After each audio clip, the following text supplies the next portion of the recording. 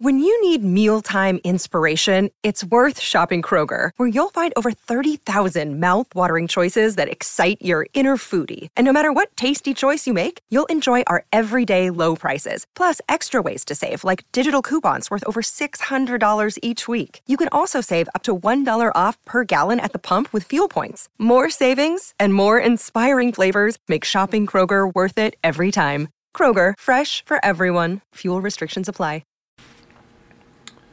A lot of people consider it a special time when an Aardman claymation film is released, and they've released a lot of great ones. One of my favorite animated films, as far as a short film goes of all time, is an Aardman animated movie, The Wrong Trousers. Love that. I was telling Martin about the one at the zoo. Have you seen that one? Oh, the space. I need the space. Is that what? Yeah. Where there's like a tiger. Creature Conference. That might be what it's called. Yeah. Where I really liked it. I watched it yesterday. It's only like 5 minutes. Yeah. And they give like both sides of the argument for the zoo. Like some of the polar bears are like, we get to eat here. We like it. And others are like, I miss being outside. Yeah. No, it's actually a great short. Yeah. It's brilliant. Yeah, I love that one. I saw that at an animation festival one time, along with The Wrong Trousers. So, sorry I missed this, but these guys are going to talk about Chicken Run, Dawn of the Nugget, which just came out on Netflix. If you haven't seen it yet, here's a quick look at the trailer for you. Cock-a-doodle-doo! Life doesn't get better than this. We've put the past behind us. We have Molly to think about now. What a bonny wee hen. I made her a bicycle. Oh, what a lovely thought. She is a lot like you. See you later. Mum, Can we go over there? you've got everything you want right here. You can't make me stay here. She's left the island. What is that? Molly! The truck's taking chickens to some kind of farm. Well, hey, that doesn't look so bad. Oh, that looks so bad. Who knows what horrors Molly is dealing with in there?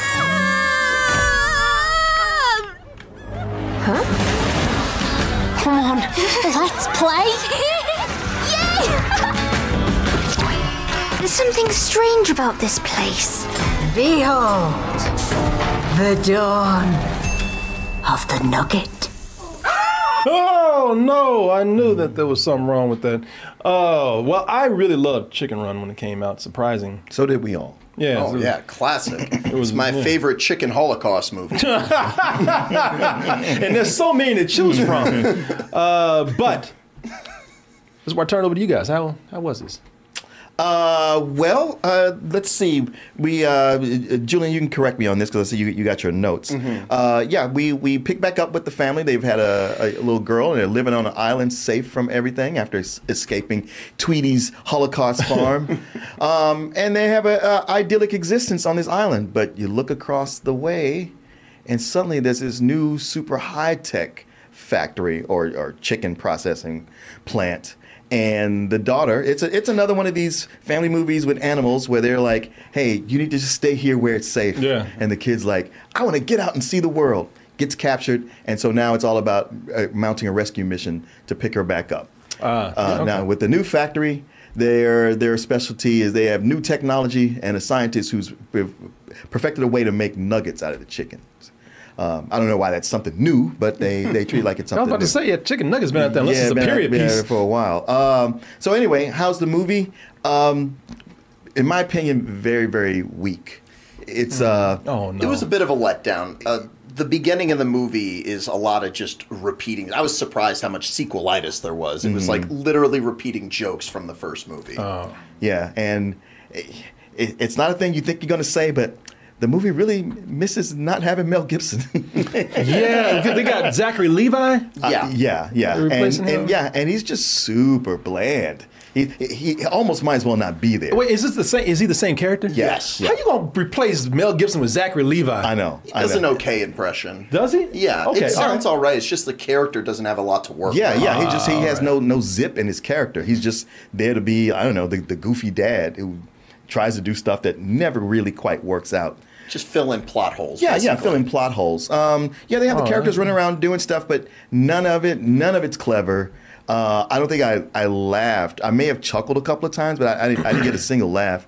And the fact that they bring back, they didn't have to, and then kind of close to the third act or halfway through, they bring back Miss Tweety, which was almost like, oh man, I like that you weren't doing that, and it's like, oh no, there she is. There's no fresh idea here, pretty much anywhere. I would say that, I thought their little Ewok Hobbit village was kind of cute.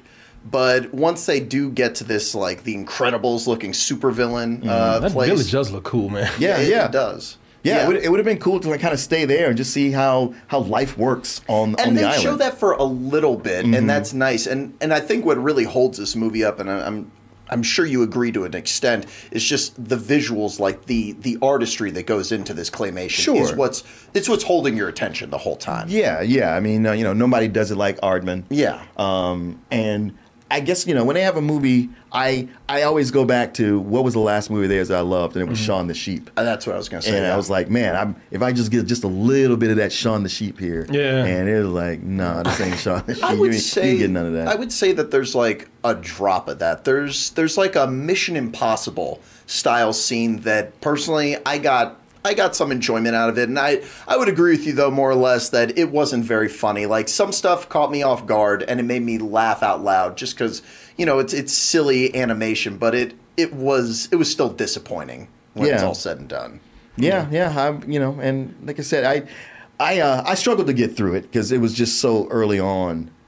That was just like, man, they're not going to do anything new with this. But I kept, it took me like 3 goes to get through the whole thing, because I always thought it could turn around, or maybe at the end they'll do something, and it really kind of didn't. It's a very forgettable movie.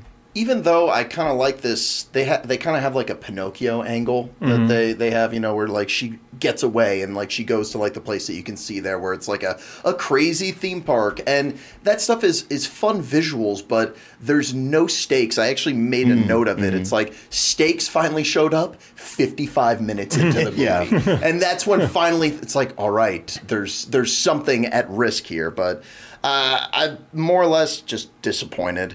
And I think if you're in it for the visuals, there's something there, but not as much as there should be. This needed a couple more rewrites, I think. Oh, no. Well, what'd y'all rate it then? Oh, it's a low rental for me. Oh. I would say a high rental, even though they repeat Toy Story 3's ending like 2 or 3 times. 2 or 3 times, yeah. But, it's not as funny, but all the characters are back, and if you are a fan of that first movie, they may catch you off guard and get a laugh or two out of you. Like the one chicken that's knitting, like when she showed the bike, like, that's cool. That's a funny joke. That's creative, but yeah. Those rats are there, and they have a good moment or two, but honestly, it peaks about 45 minutes into the movie. You got to be a big fan of the original and be carrying that with you. And how long ago did that come out? Wasn't that like 2000? Yeah, it's over 15 years old. Yeah. Oh, there you go.